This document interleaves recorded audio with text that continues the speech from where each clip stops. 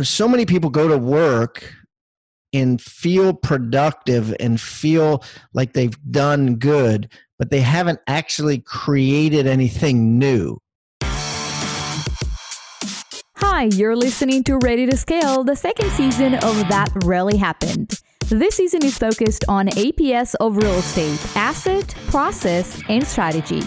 Each guest on the show will reveal the assets they invest in and why they chose to do so. From multifamily to industrial, self-storage, mobile home parks, and more. Then, they'll uncover the processes, tools, and systems they've used to build multi-million-dollar businesses. And finally, they'll uncover new, unique, and exciting strategies to invest in real estate. From co-working to buy and hold, fix and flips, co-living, and much, much more. Now let's get the show started.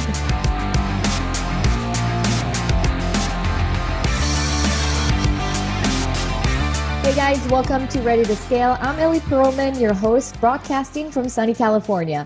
When I'm not behind the mic, I buy multifamily properties with passive investors who partner with me on my deals. If you enjoy the podcast, please take a minute and rate us. And don't forget to like and follow along with me on social media as well. My resource freebie this month is the COVID-19 Asset Protection Guide. This includes several of the best practice steps that I myself am implementing at my apartment communities, as well as other syndicators I've spoken with. You can find this guide and practical steps to implement immediately at www.ellieperlman.com/resources. All right, so let's get started. Today, I am hosting Pat Hyben. So Pat is a real estate agent with over 27 years of experience. And, he owned 5 companies in addition to his own brokerage firm with RE/MAX and Keller Williams. He has sold over 4,000 homes worth of over $1 billion. And his book is called 6 Steps to 7 Figures, a Real Estate Professional's Guide to Building Wealth and Creating Your Own Destiny. So this book reached the top 10 on the New York Times bestsellers list. And in his book, he outlines the exact process he follows to earn more by working less. Pat is also an avid real estate investor, a venture capitalist, and the founder of Rebus University, an online training platform for real estate agents. On average, Pat takes about 153 days off each year to spend with his wife of 18 years and his 2 daughters. That's a very impressive background and achievements. Welcome to the show, Pat. Thanks, Ellie. Good to be here. Yeah, absolutely. So can you tell me and the listeners a little bit more about your background and how you started in real estate? Yeah, absolutely. And things have changed. I mean, it's ever evolving, right? What is happening and what has happened. It's been a crazy couple of years for me. I closed down my real estate company. I let my license expire actually in March, which was 1 month ago. And now my job is mainly 2 things. I'm an asset manager for my own investments, which just means I pay attention to my own money. And the second thing I do is I have a mastermind company called GoBundance, and recently wrote another book, a second book called Tribe of Millionaires. And so between those 2 things, I live in South Carolina with my wife. My kids are grown, but now with the coronavirus, they have come home. So now we have a full house again. So it's exciting. It's interesting because the house is a lot smaller than it was when they were growing up, but we're all together.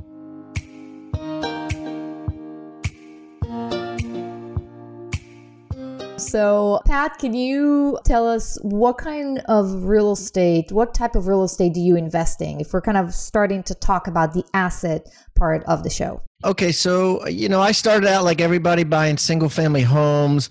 I bought 7 houses around the University of Maryland College Park in Maryland. That's where I'm from. I bought a ton in Baltimore City, and those were mainly Section 8 rentals. And then I moved up I bought a couple, I think I bought an 18 unit. I bought a couple 4 units, things like that. And then I sold a lot of those, sold a lot of my college rentals, moved them up into multifamilies, probably bought about 12 different apartment complexes. I've sold probably 7 of those 12. I have a shopping center. I have a church that I have ownership in, which is rented out to like a WeWorks type of deal, offices turned into office space. And that is the circumference there. So I'm probably like, today I'm probably like 30% single family, 30% multifamily, and then another 40% like mixed use.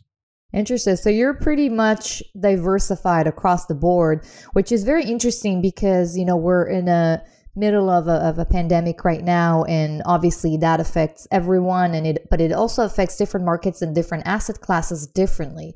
Can you, tell me a little bit about the steps that you've been taking or what you've been doing to protect your investments from the impact of COVID-19? Yeah. Number one, so Warren Buffett says rule number one, if you ever look at his rules that he wrote out, rule number one is don't lose money. No, don't lose money, yeah. Yeah. And rule number two is don't forget rule number one. So if I just look at that, I mean, basically, really, I've been trying to not push the ball down the field, to just only do defense. I'm literally writing in my journal every day, I did not invest in anything today because I just have an addiction to investing. And I'm like, even if I go out and buy some stupid stock that I read online, to scratch an itch, it does bad. So it's like, okay, just stay cash, stay cash, stay cash. And it's very difficult for me, but that is my complete goal right now in the month of April is to maintain cash and don't spend anything. Personally and professionally, but mainly professionally in investments. And I just sold 2 of my single family houses, luckily right before the virus hit, actually in the middle of after the virus hit. I had one house that I sold, one of my college houses I had to sell 3 times. It kept falling through because of the virus. Every time it fell through, I lost several $1,000s because I took less, but I finally was able to get it settled. I'm glad to get that under my belt. I backed out of a deal. I was getting into a deal, a 300-unit apartment complex in Philadelphia, and I backed out. Again, I was just going with the question I kept asking is everything worth 20% less than it was a month ago? Nobody knows because there's no comps to say that, but you have to guess that maybe it is. Maybe 20% less tenants are going to pay rent. Maybe 20% less investors are going to be willing to invest. I just don't know. So since I don't know, I'm just saving cash. That's a very smart strategy, I would say. And, you're fortunate to be in that position because a lot of investors right now, they're focusing on just, not losing their assets and not, and paying bills, making the debt payments every month. So the fact that you actually have cash that you can preserve is actually smart because you can use that to protect your other investments in case, one of your tenants comes and says, I just lost my job, I can't pay you rent. And then what do you do? Yeah. And the jury's not out. Everybody I talk to that's a landlord or in real estate is like, just because you made it through the April 1st rent cycle doesn't mean anything. The real ones that are really going to be watched is the May 1st rent and then the June 1st rent. I mean, that's what everybody's going to be watching. Are their tenants going to pay? Yeah, I totally agree. And I have to say, with our properties, April didn't look as bad as we thought it would. But then we have, like you said, we have to remember we have May and June, and a lot more people are going to lose their jobs. I think the SBA's loans and grants, it's a good concept, but so far, very few businesses actually received the cash because the system is so overloaded with requests. SBA's website doesn't work. The banks can't really, give the funds to small businesses. I don't know if within 30 days, those businesses are going to receive the funds and be able to maintain their employees. So I think this month we're going to see a lot more people being laid off because those who haven't so far, I think that was because a lot of businesses were waiting for the funds from the government. And I think it's going to take a lot longer than we thought. So I think you're absolutely right. It seems like when I'm talking to people, and it shouldn't be this way, but it's not centralized in the fact that it depends on who you bank with. And if you have if you use a small town bank and you have a community banker, and you've been there 10 years, you're probably going to get the loan. But if you're at Wells Fargo or Bank of America, you're going to get turned down, which isn't fair. I have a friend that owns a business, has like 14 employees, and he's been with Bank of America his whole life. Like 30 years he's been with Bank of America, and they're not giving him the money. And I know other guys that, have had small-time banks in the middle of Kentucky and have a roofing business with 8 employees, and they literally got approved. One friend of mine got approved within 48 hours for $250,000. They just said, hey, you're good, you're approved. So it's a really unfair process. And I think what's going to happen is, and this is only the beginning, I think as time goes on, the government's going to be like, holy dirt, we ran out of money. We need more. We ran out of money. We need more. And people are going to be crying foul. Hey, it's not fair. That restaurant got it, but I didn't get it. Why? And then they're going to threaten it. Is there a reason why?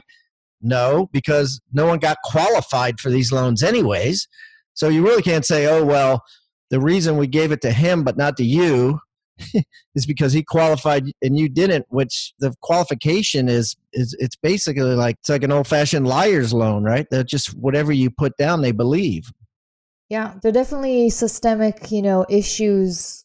The whole process is, let's just say, I hoped it would be a lot more streamlined than it actually was. And I think we're going to see the impact. And you're absolutely right about the big banks versus small banks. My husband, I have a friend, he works for a VC company in Kansas City, and they all were already approved for the small loan because they were forever with this very, small bank that happened to be an SBA lender.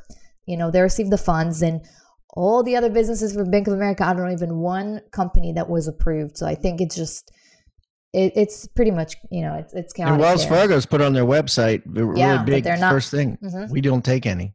Yeah, I think they've matched their limit because every bank is kind of limited by how much they can lend. They've already reached that limit. Yeah, so all that is to say that I think you're absolutely right. April may not be as hard as we thought, but May and June, we need to be on the lookout for those months.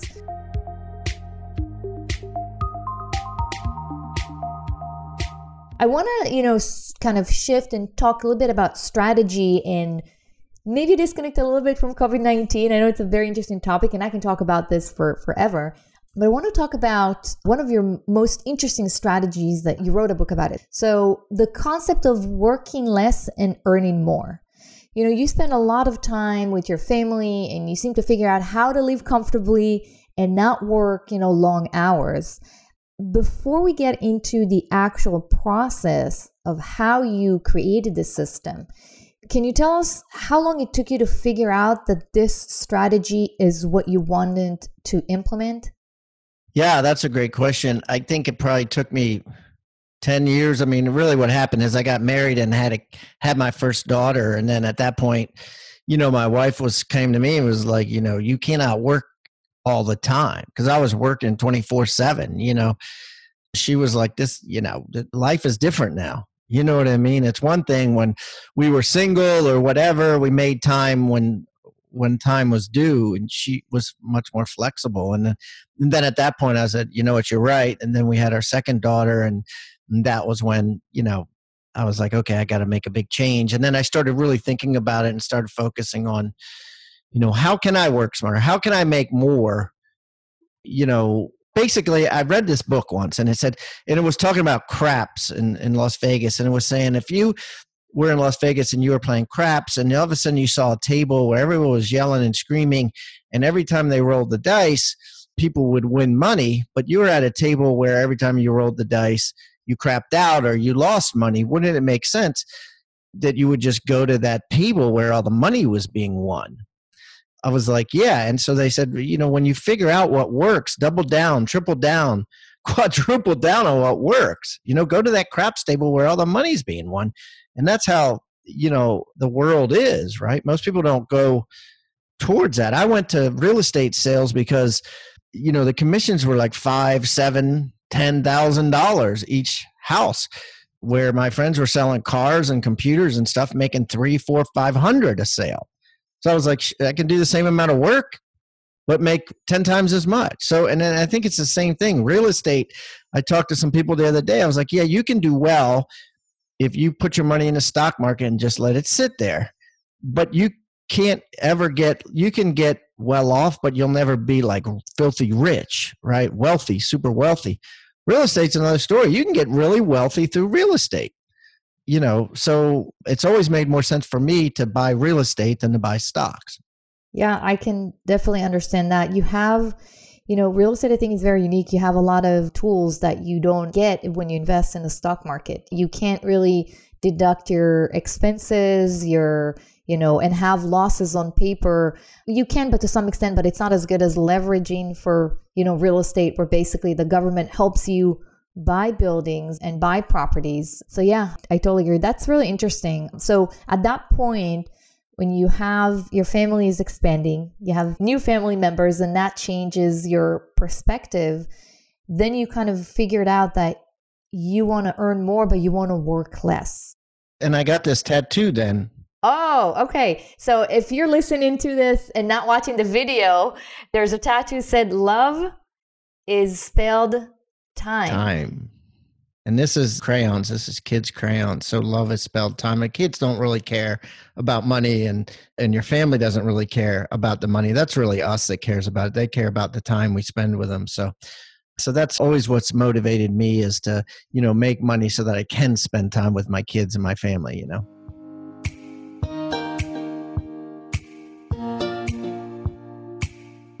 That's great. And I think a lot of our listeners can really relate to it, which kind of brings me to the process part of our conversation. In the book, you lay out the process, how you basically earn more and work less. Can you talk a little bit about that process? Well, yeah, I'd love to. So any business, whatever you're in, has what is called dollar productive activities.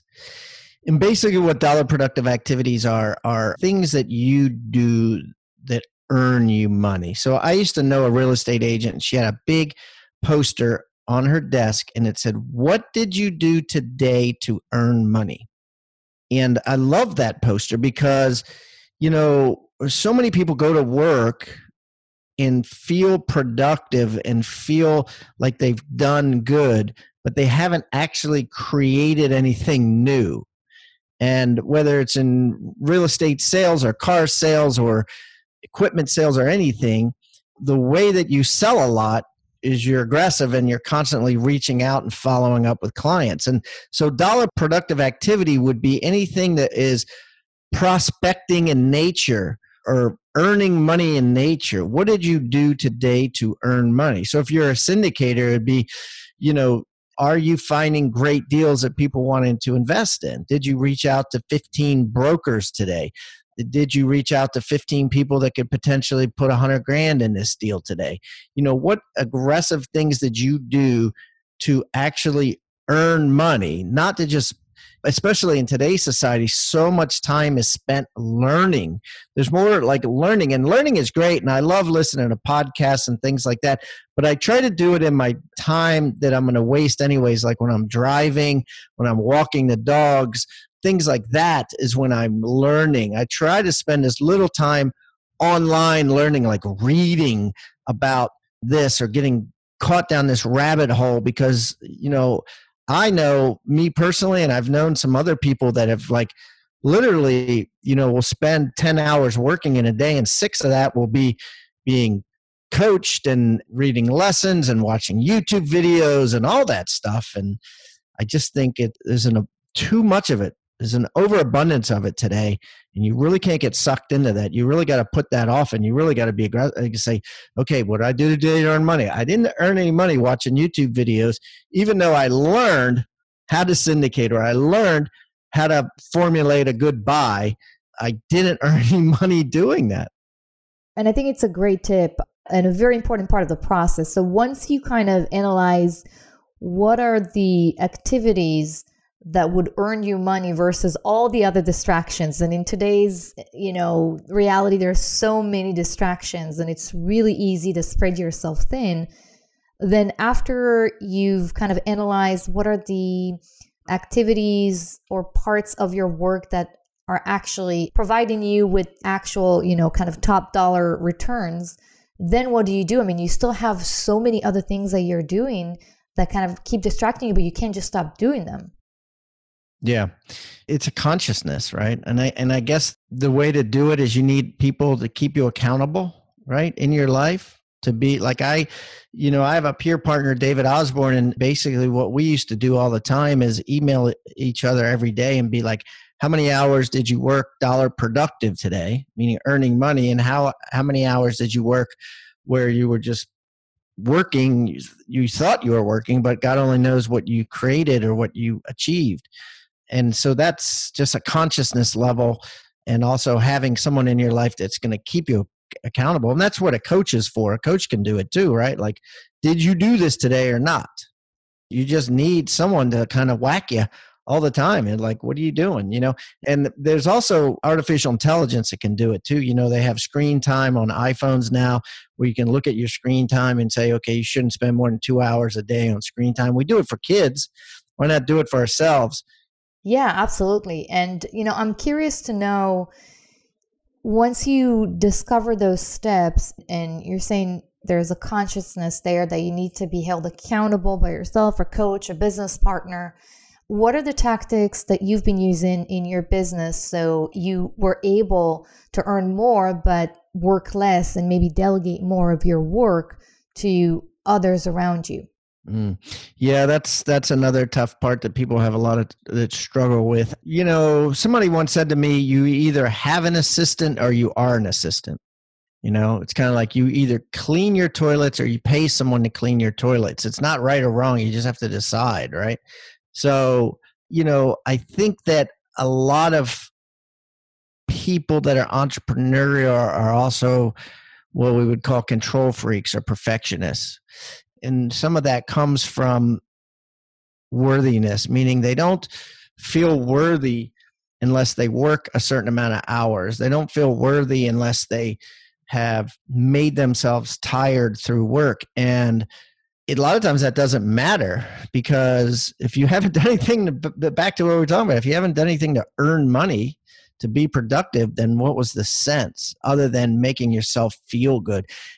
Actually what I did is I had a big job at my real estate company that I had been doing for years, and I couldn't give it up. But I knew that I had to give it up to somebody, and I knew that there were people that work for me that are better than me. So what I did is I actually went and saw a shrink. I hired a shrink, and I had her walk me through why I am unable to delegate. And she basically said to me, she said, you have a self-worth issue in that you only feel worthy if you do that particular job. And if you stop doing that job, you might feel unworthy. But you have to love yourself regardless of what particular tasks or jobs you do. You should be worthy even if you were broke, right? Even if you were living in a tunnel, you need to love yourself like you would an infant baby who, no matter what, everybody loves a baby. Who can't love a baby, right? Because a baby hasn't done anything yet to make you judge them one way or the other. And she told me, she said, Pat, you're judging yourself too much. You love yourself like an infant baby. So I was able to give that job up, and it was the best thing I ever did. And I made more money, and I had so much more free time. But I think we all need to kind of take ourselves through that therapeutic process. Yeah, I think you're touching on a very, very interesting and very important point, especially with entrepreneurs, type A, people, unless they work really hard. And I say they, I'm definitely part of that group.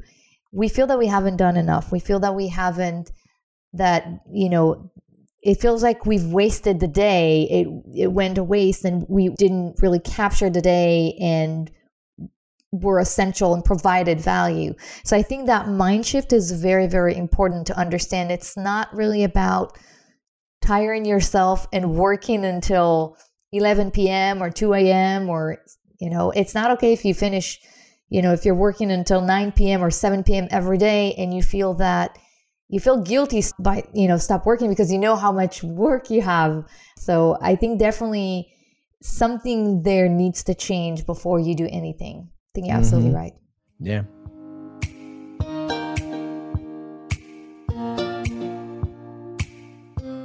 Well, Pat, I really appreciate your input and sharing your thoughts and experience with us. And we have the last 5 questions, quick questions, the lightning round questions that I'm asking all my guests. And the first one is, what's your favorite hobby? It's so funny that you asked that to entrepreneurs and real estate, investors, because I think a lot of us generally struggle with hobbies. I would say my favorite hobby is hiking and walking. You know what I mean? I walk my dogs constantly. And whenever I get an opportunity, I walk on the beach, I hike in the woods, if I had to have one thing that I think I would hurt if I wasn't able to do, it would be that. That's awesome. What's the one thing that people don't know about you? Wow, that's a good one. I would say, I wasn't the best student. I graduated college with a 2.3 GPA with a degree in sociology. I wasn't meant to be a real estate person.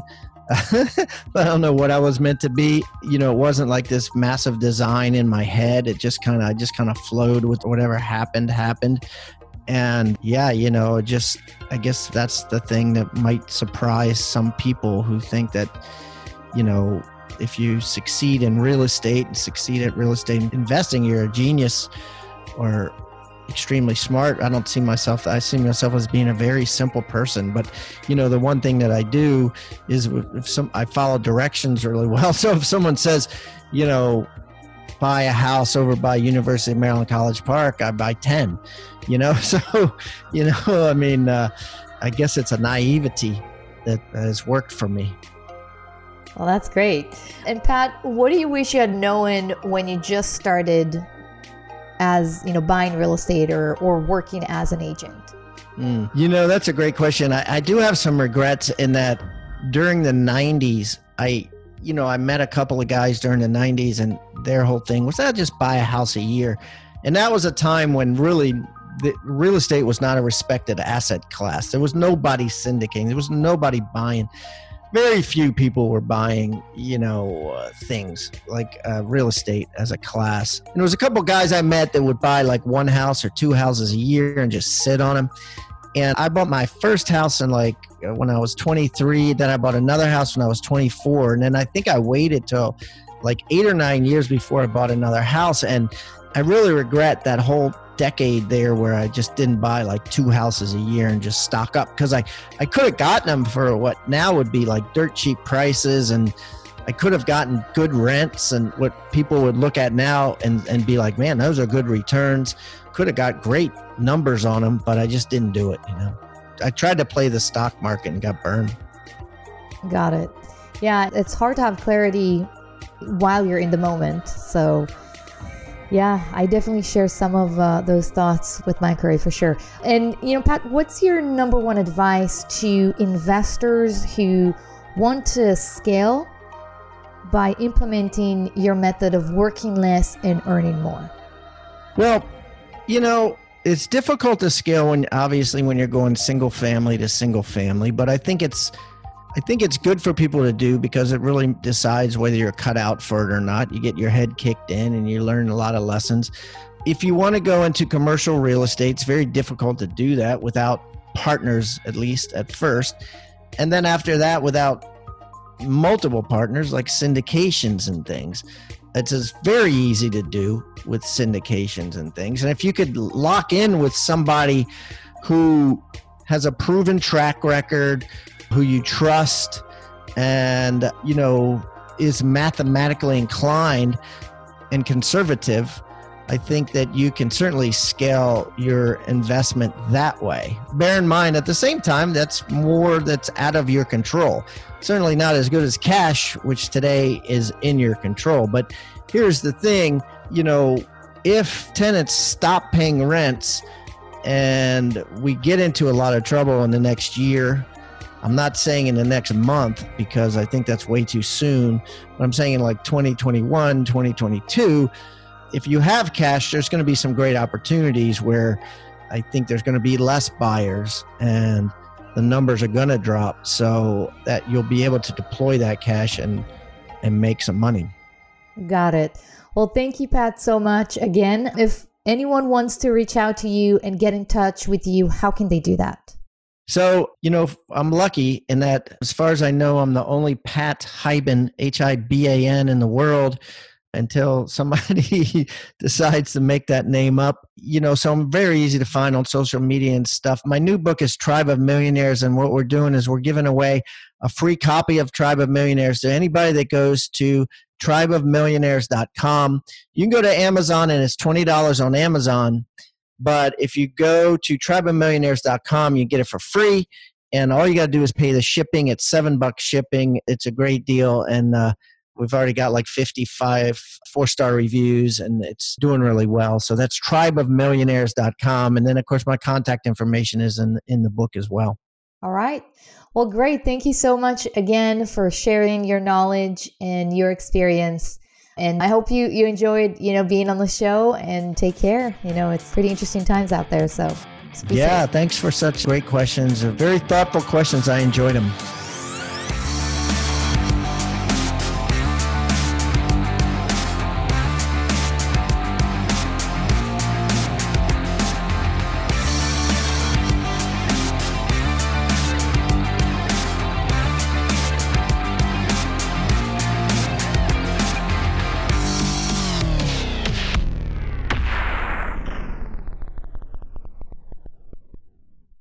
This podcast is a part of the C-Suite Radio Network.